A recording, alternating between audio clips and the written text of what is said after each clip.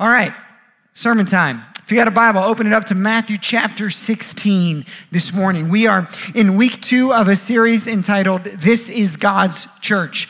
That statement right there is a statement that we've kind of gone back to over the last 5 years as a church. One of our elders, Frank, by the way, it's Frank's birthday today. So happy birthday, Frank. He kind of circled us up at the beginning. He was like, you know, if we're going to do this, like we're all going to agree that this is God's church. And it's just a statement that we've hung on to. And it just happens to be biblical too. So that's helpful as well. And what this series is explaining who it is or what kind of house, said a different way, what kind of house we want to build. Now that language is from Isaiah 66, where God through the prophet Isaiah poses the question, what kind of house will you build for me? Now, ultimately, we know that this is God's church, and unless the Lord built the house, it'd be built in vain. But under the headship of Christ, he empowers his church to build something. He builds it. We get to be a part of the building, right? The metaphor I've used before, it's like when I'm mowing the lawn or something and Reagan wants to come out and help me. The other day, I was sweeping up all of the grass from the clippings, and Reagan came out with a snow scraper and was trying to scrape the grass along with me. Very cute, very unhelpful. Now, we're probably slightly more helpful than that in the building of God's church, but we know that ultimately it's his, but he uses us. In 2 Chronicles chapter 6, Solomon's praying this big prayer, and in it, he says that God is uncontainable. He says, who can contain you? This house I built certainly can't contain you. But the whole premise of my sermon last week as we opened up this series is that we can't actually build houses or churches that contain an uncontainable God by the way that we end up building the house. I laid out 5 of them. I'm going to walk through those 5, probably spending 2 weeks on each 5 over the next 10 weeks. And so there is our summer. By the time this series is over, you will be going back to school if you're in school. And so that's kind of where we're headed. Today, we're going to start with what is, I guess, most important, and that is the foundation. What is the foundation of the church? See, the first church or house that I brought up last week that can contain God is the powerless house. The powerless house. And the powerless house is powerless because it has a weak foundation. I want to explain what that means this morning. Now, imagine you were in the market for buying a house, which would not be super fun right now, but imagine you were in the market to buy a house and the realtor laid out the house to you and you walked through it and you're like, oh, there's some beautiful rooms. Like, I love that. And oh my goodness, there's 2 fireplaces and how gorgeous is that? And look at this deck. And you walk through it and you think, man, this house is perfect. I want to buy this house. And then the realtor says, I think everything about this house is perfect. I do want to let you know that everything you've seen is great. And also the foundation is like 90% secure. Would you buy the house? Not at asking price, unless asking price was very appropriate to a bad foundation. Because you know that 90% of a foundation in a house is 100% going to lead to headaches. And so you wouldn't buy the house. Not even with 90% of a good foundation. The church that Jesus built has a foundation. And it is essential that we understand 100% of that foundation. Not 90, not 92, not 87. 100%. For from the ground of that foundation, Jesus made his claims about his church, but it comes off of the right foundation. So that's where we're headed this morning. Jesus says it this way in Matthew chapter 16.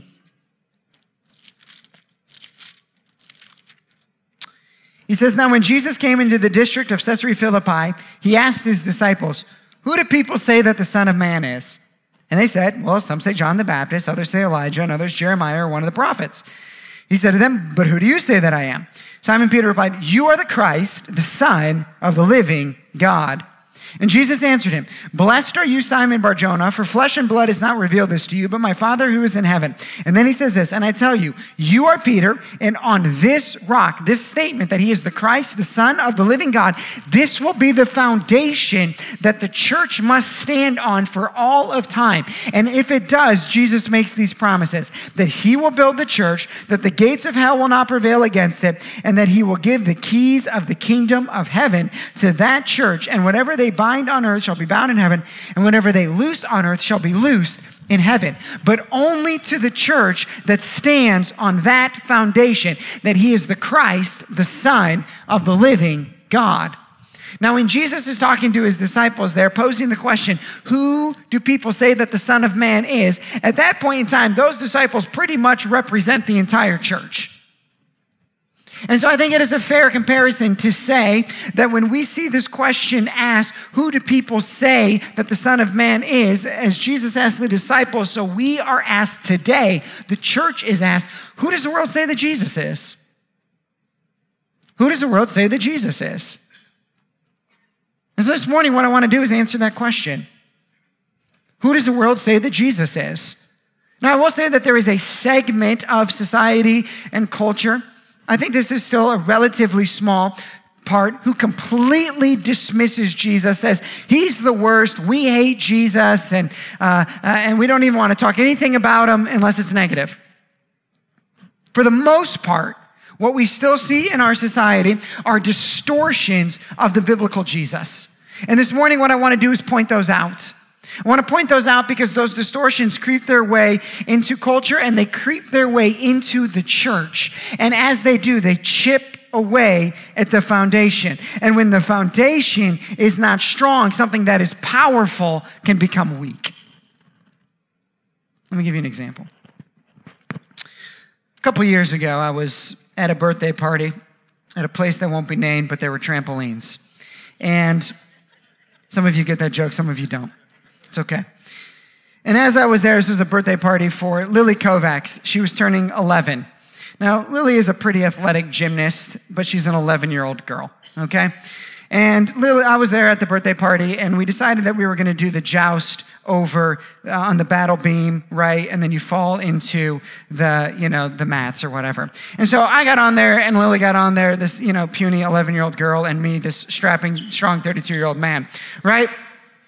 And I don't know if I sneezed or if something happened, or maybe I was trying to rescue a little kid or something, but I lost my footing, and I don't know if it was the air conditioning or Lily, but somehow I ended up in the mat and lost the jousting battle, okay, to Lily, the 11-year-old demon girl, sorry.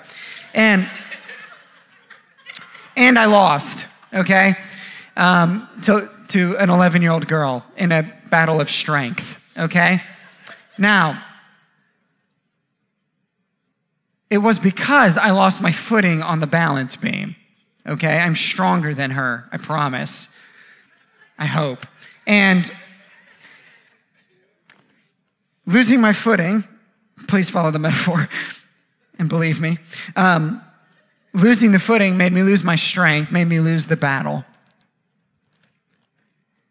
When the church loses its footing and its sure foundation, then the weak, powerless 11-year-old girls of the world can take down anything.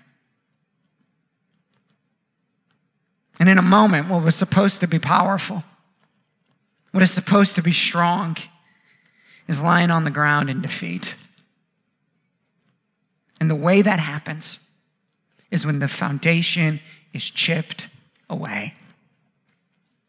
Sometimes it's hard to see because people will use language that'll try to make us think that they're on the same team.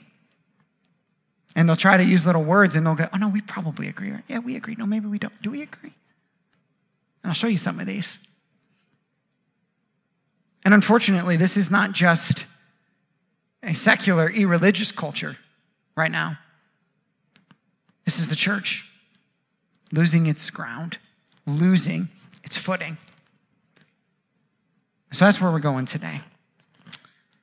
Jesus said, who does the world say that I am?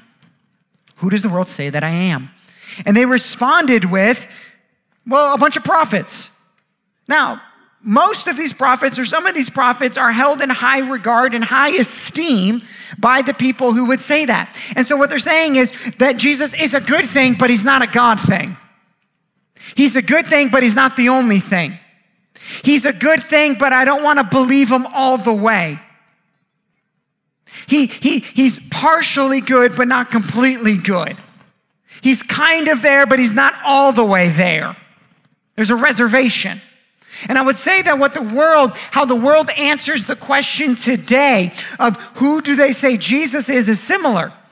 There's many who would say he's a good thing, but he's not a God thing. He's a good thing, but he's not the perfect thing. And he's a good thing, and he's certainly not the only thing. He is one of many things. And after Jesus asks the question and they give their answer, clearly Jesus isn't satisfied with the answer, because then he turns around and he goes, who do you say that I am? And he doesn't say anything good or declarative about their answer. He says it about the disciples' answer, not the first answer, the second answer. Which means the first answer was incomplete. There had to be more. And what stands in the middle of human history, or what stands in your life as the pivotal question, is who do you say that Jesus is? It's the question that matters right now. It's the question that matters in eternity. And the question that matters for the church is, who do we say that Jesus is? Do we answer the question like the disciples did, that he's a good thing but not a God thing? He's a good thing, but he's not the perfect thing. He's a good thing, but there needs to be a little bit more of a thing. Or do we answer like the disciples did in the second, that he is the Christ, the Son of the living God? Now, here's how I believe the world answers the question today. Let me give you a couple examples. Number one, that he is an example. Like, Jesus is a great example. And there are many who you could ask, and you say, tell me about Jesus. And they say, oh, Jesus, he is such a fantastic example. And this can cross the spectrum. There are some people who will say, you know what Jesus is? He's a good example of holy living. We should look to Jesus as a great religious figure. And you know what? We need more religion. I remember the good old days when people were moral and they did good things, and we didn't believe crazy things in our culture. And so I can uphold or applaud Christianity because it leads to morality in culture. And Jesus is a good picture. I'm going to use my words carefully. He's a good picture of conservative holiness. And so some people even uphold Jesus and say, look how good of a life he lived. He's a great example of that. And then there are some who will swing the pendulum all the way to the other side. And you can hear it now in churches and other places. And they'll look and they'll say, tell me about Jesus. And they'll go, Jesus was the original radical progressive. He was. Look how he championed women's rights before it was even a thing. Look at the words that he used about the inclusive nature of his community. Look how Jesus went and he loved people that no one else would love. Jesus was anti-establishment, don't you know? He flipped over the tables. He revolted against the patriarchal society. Jesus is the banner, the original revolutionary. And the pendulum will swing that way. And so you'll have a group of people over here who today we would call leftists, and they would say, yeah, we can like Jesus. Look at his love. And then you have a group over here, and they'll say, if everybody just went back to church and was moral and good and followed the Bible, then everything would be perfect. But the gospel is not 1950s America, nor is it Marx's dream. It's neither. It's something better than both. Something greater than both. And then there are some, and they're like, I want to stay out of all of that. Jesus is just a good example of sacrificial love. Like, you know, on Memorial Day when we commemorate those who have fallen, right? And we remember them, rightfully so, right? And we're like, okay, for like a day, can we forget politics? Like for just a day, right? Maybe. There are those who are like, okay, let's just put all of that aside, and can't we just let's not get into this and this and this, and like Jesus was good. He was good, wasn't he? He was good. Look at him, he died for people. That is admirable. And then all along in these different ways, what people will do is the ones who are championing this over here, they'll look and they'll go, man, I hope those people know about sin. And these people over here, they'll go, do they even know the Jesus of love?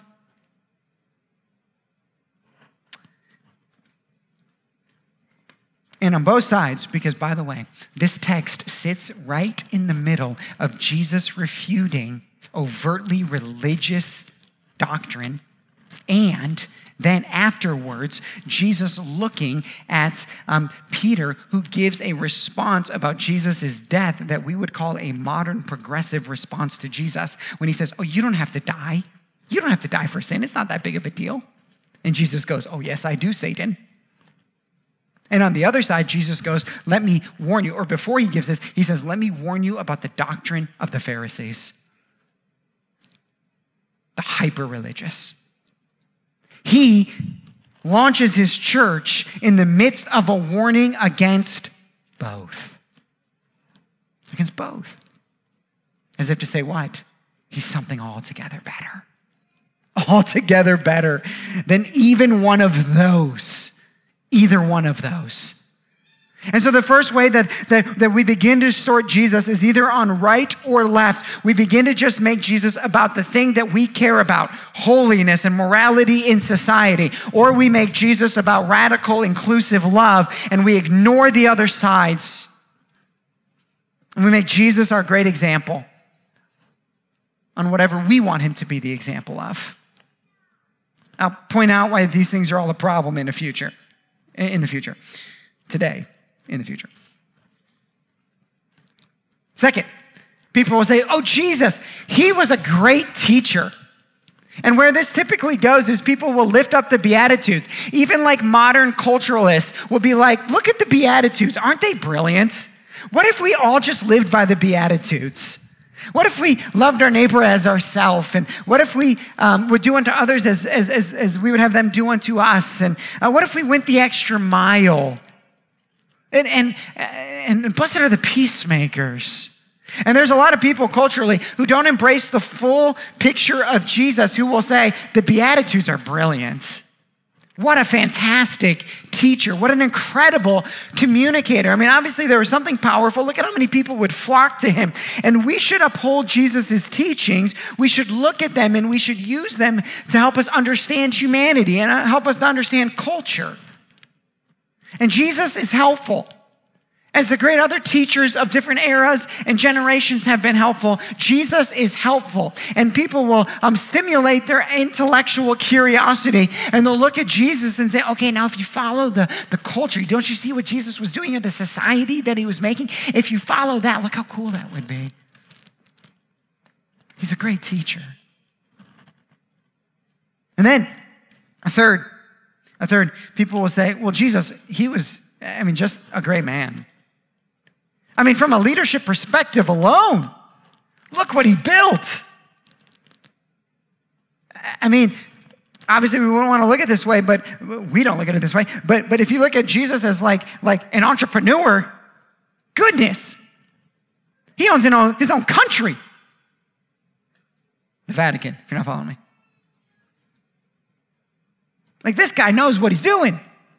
He knows how to build something. He knows how to grow something. Look at the movement. How could we ignore Jesus? Like he started something that has shifted and shaped nations and wars in the world. What a great man. We can't forget about Jesus. We need to remember Jesus, and we need to remember him alongside all of the other great men and women through the eras who have shaped the world.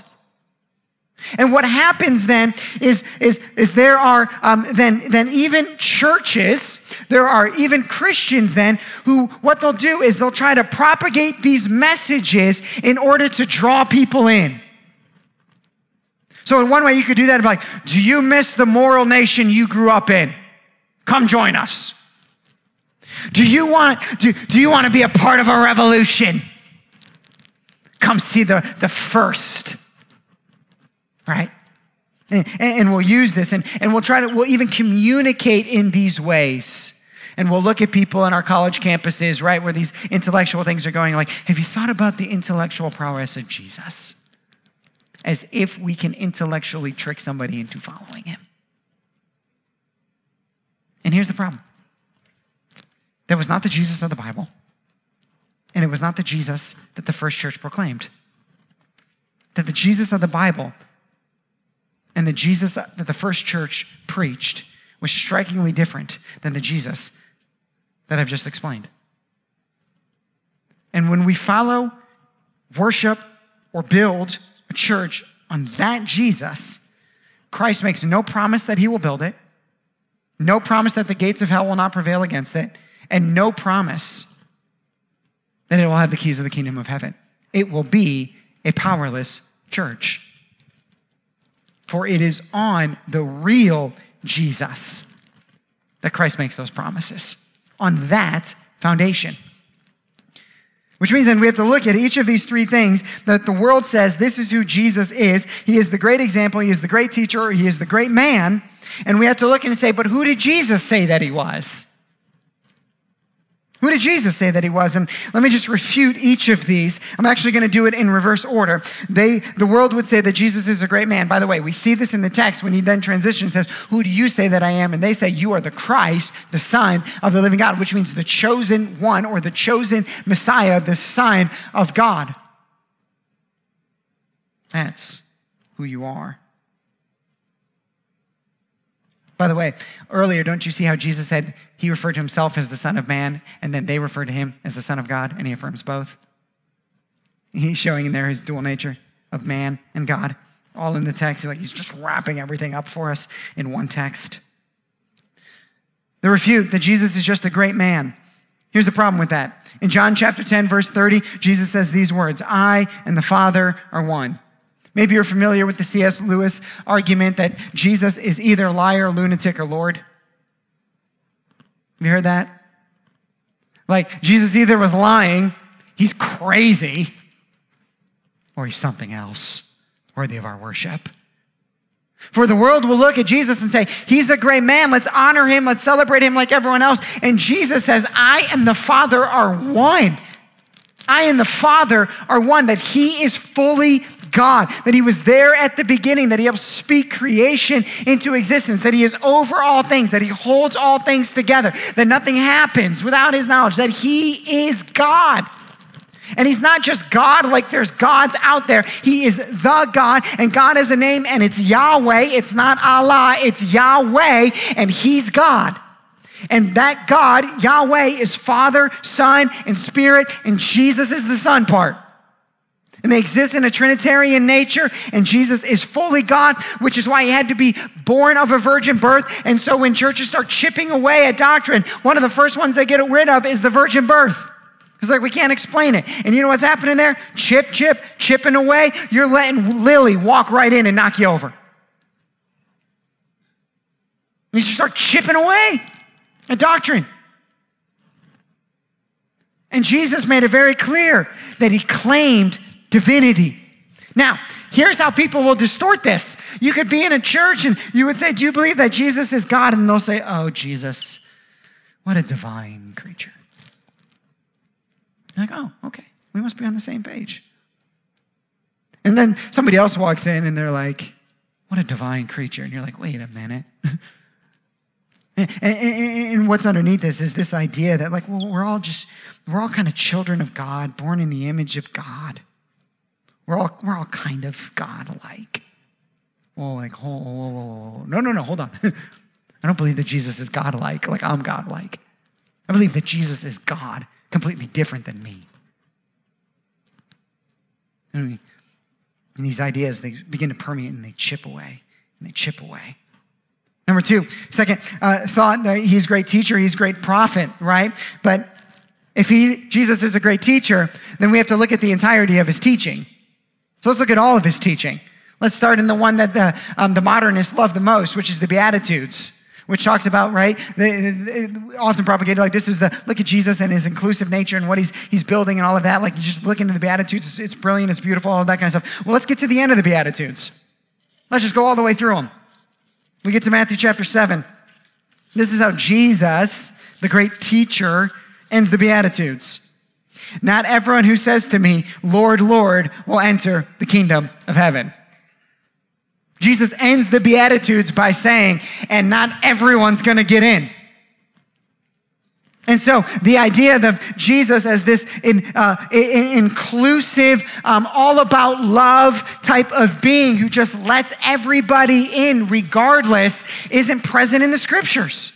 Because even at the end of his famous teaching, he goes, not everyone's going to get in. And then he says this, Lord, Lord, will enter the kingdom of heaven, but the one who does the will of my Father who is in heaven. On that day, many will say to me, he's talking about judgment day, Lord, Lord, did we not prophesy in your name and cast out demons in your name and do many mighty works in your name? What is he saying? He's saying not even all the good ones are going to get in. And then I will declare to them, I never knew you, depart from me. And when he says depart from me, he's not saying like, go into the other room for a little bit while I collect my thoughts. Okay? Like I need a moment. You've triggered me, right? Like what he's saying is, depart from me. Depart from me forever in eternity in a place called hell. Like depart, leave. You don't get to be here anymore. And so you'll hear like Jesus is a great teacher. We need to understand his teaching. Well, let's understand all of his teaching then. Jesus set himself up as judge over humanity. All of it. He set himself up as the judge. Third, people say, oh, Jesus, he's a great example. He's a good example. He's almost like a guide, like a Sherpa, right? Like just kind of follow him through the mountains.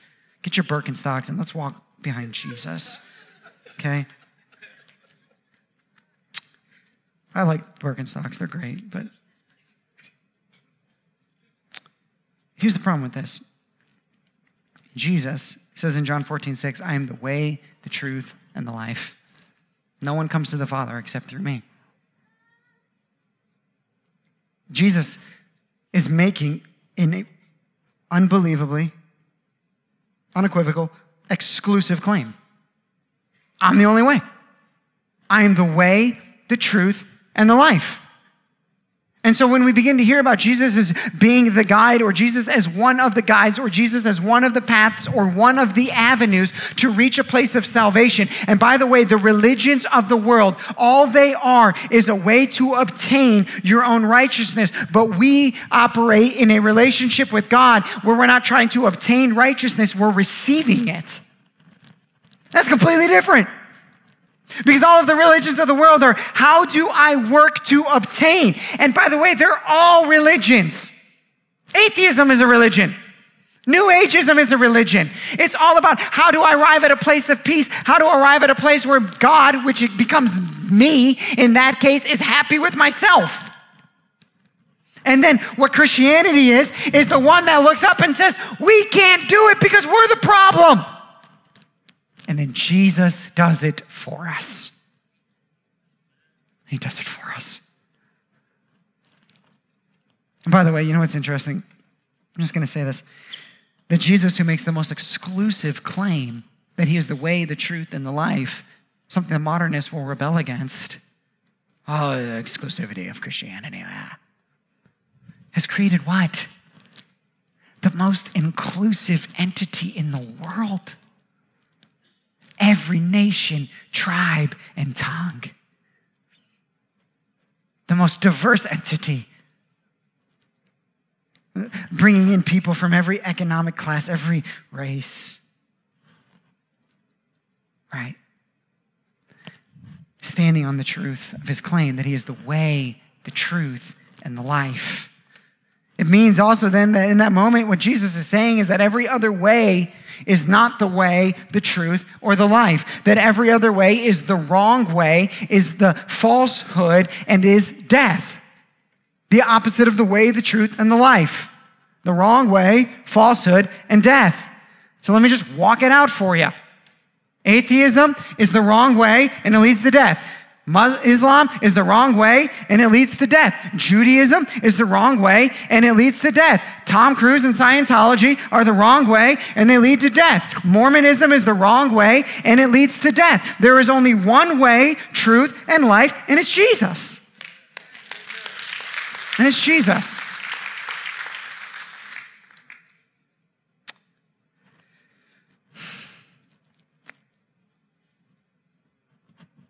But then, and you have to see all of it. In Mark 10:45, Jesus takes all of this and he wraps it up. Yeah, he's the judge. Yeah, he's the way, the truth, and the life. Yeah, he's God. Oh, but in Mark 10:45, he shows us how he's a God and a way and a truth and a life and a judge like none other. For in Mark 10:45, he says these words.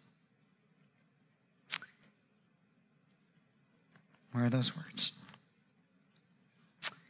For even the Son of Man came not to be served, but to serve and to give his life as a ransom for many. That the one who is judged, the one who is God, the one who is the way, the truth, and the life, came down to earth, not to elevate himself over humanity, but to humble himself to them for all people. And he became the ransom payment. And he had to be the ransom payment because he was the only one who was fully God and fully man. He had to be the ransom payment because only his perfect sacrifice would count. And so Jesus becomes the ransom payment. Why a ransom payment? Ransom is needed when you are held captive because the world and every individual in it is held captive to sin and to death. And Jesus' death on the cross is the ransom payment for our captivity. Jesus' death on the cross is not just an example, it is the payment for our sins. And we can't look at a Jesus and say he must not care about sin if he was willing to die for it. Jesus knew the stakes of it. He knew that none of us could pay it. The only benefit of the national debt is that it helps us understand the insurmountable debt that we owed. And if I told you to pay it off before you died, there's not enough cryptocurrency in the world to help you. And that is the debt that all men owed.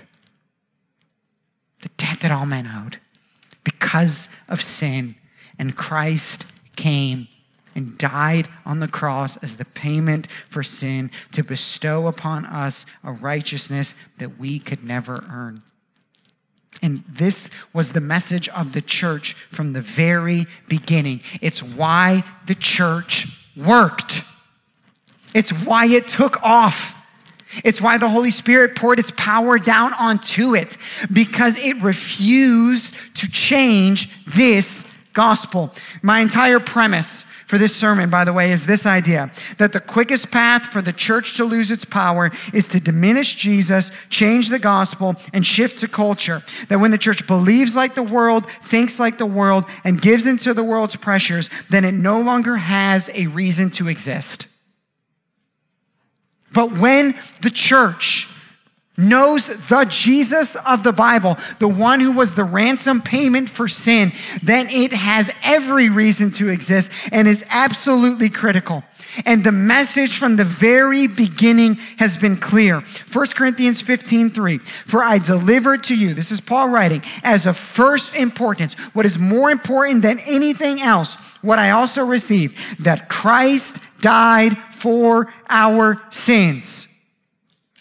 The message of the gospel from the beginning has been this: Jesus died for your sins. Jesus died for your sins. The message of the gospel is not Jesus died to create a moral society. Jesus died to create an inclusive society. Jesus died to be a picture of love. Jesus died so that we might have good intellectual stimulating conversation around the best way to set up our life. No, Jesus died because of sin. He died for your sin because he loves you. And then he rose from the grave. He was buried and he raised on the third day in accordance with the scriptures. And then he appeared to Peter and a whole bunch of other people because the movement of the church has always been based upon people understanding that Christ died for their sins and rose from the grave. We don't need to confuse the message. The reason the church has always grown is because it has professed that he is the Christ, the Son of the living God, that he died for sins and he rose triumphantly out of the grave. That has been the message from the beginning. It must remain the message, and anything outside of that is chipping away, creating a weak foundation, and that church does not have the promise that it will be built or that hell will not prevail against it or that it will have the keys to anything. Like the powerless church. I won't even go there. Okay. The powerless church that shifts or changes Jesus does not sit under the promise that he made here in Matthew 16. In fact, I would say it could sit in opposition to it. That's who Jesus was talking to in Matthew 7 when he said, you're going to say that you knew me and you did things for me and I never knew you. This Jesus, the biblical Jesus, must be held on to. In Acts chapter 5, let me end here. Acts chapter 5.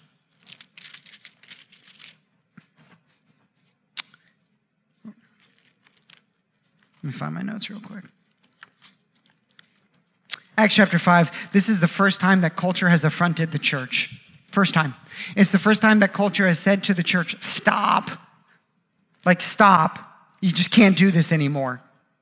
And this is not, by the way, too much different than what we see right now when culture will look in and they'll say, all right, church, if you want to feed the poor, that's great, keep it up. Church, if you want to champion morality, good, that's fine, keep it up as long as it's a morality that we agree with. Church, if you want to be a place of hope for people in the midst of troubling times, that's okay and that's good. There's something good about that. There's something beneficial about that to society. Go ahead and keep championing that message. But church, we need you to stay within that lane. And some churches have said, okay, we'll be good citizens and we'll stay inside of this lane. And we'll do these good deeds and we'll be a part of creating this better society and we'll hold on to this. But that has never been the message of the church.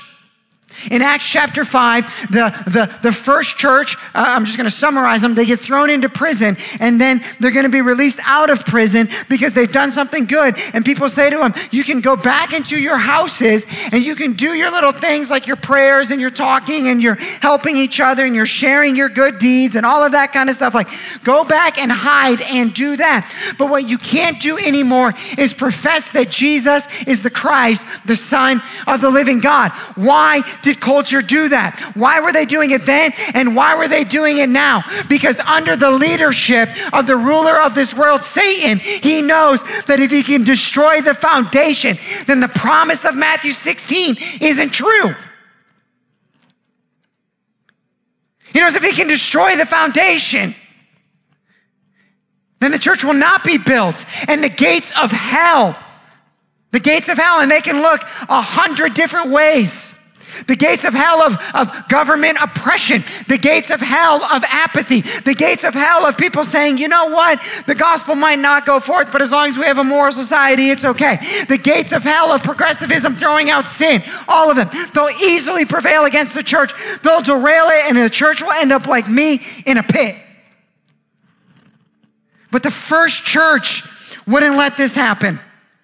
And so every day, I love the authority of this language, the urgency of this language. Every day in the temple and from house to house, they did not cease teaching and preaching that the Christ is Jesus. The message was always, Jesus is the Christ. It's all about Jesus. We will stop anything and everything else, but we will not stop talking about Jesus. People need to know Jesus. And in our faith, in the powerful church, Jesus is different than he is in the powerless church. In the powerless church, they say, Jesus is a guide. In the powerful church, we say, no, he's a savior. In the powerless church, they say, Jesus is an example of faith. In the powerful church, we say, no, he's the object of faith.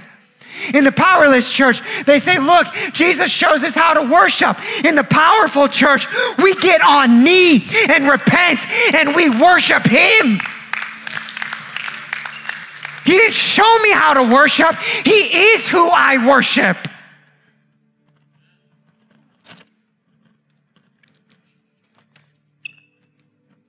In the powerless church, when the question is asked, who does the world say that I am? And then who do you say that I am? The answer will not look that much different. But in the powerful church, it will. I read Mark 5:42, and every day in the temple and from house to house, they did not cease teaching and preaching. I read that and I was like, I think of it in my head is like they said, stop preaching. And they look back and they're like, we're just going to preach harder. We're not going to stop. You tell us to stop, we're going to ramp it up. You try to put us in prison, we're going to preach in prison. You let us out, we're going to go house to house. You do this, we're going to do that. And every time you try and stop, the answer is going to be, we keep preaching. And for that church, the gates of hell will not prevail against it, and Christ will build it. Thank you so much for joining us today. If you'd like to take a next step with Redemption Church, visit us online at experienceredemption.com/connectcard. You can also give online to support the work of Redemption Church. To explore your giving options, visit experienceredemption.com/giveonline. We hope that the message you heard today encouraged you. See you again soon.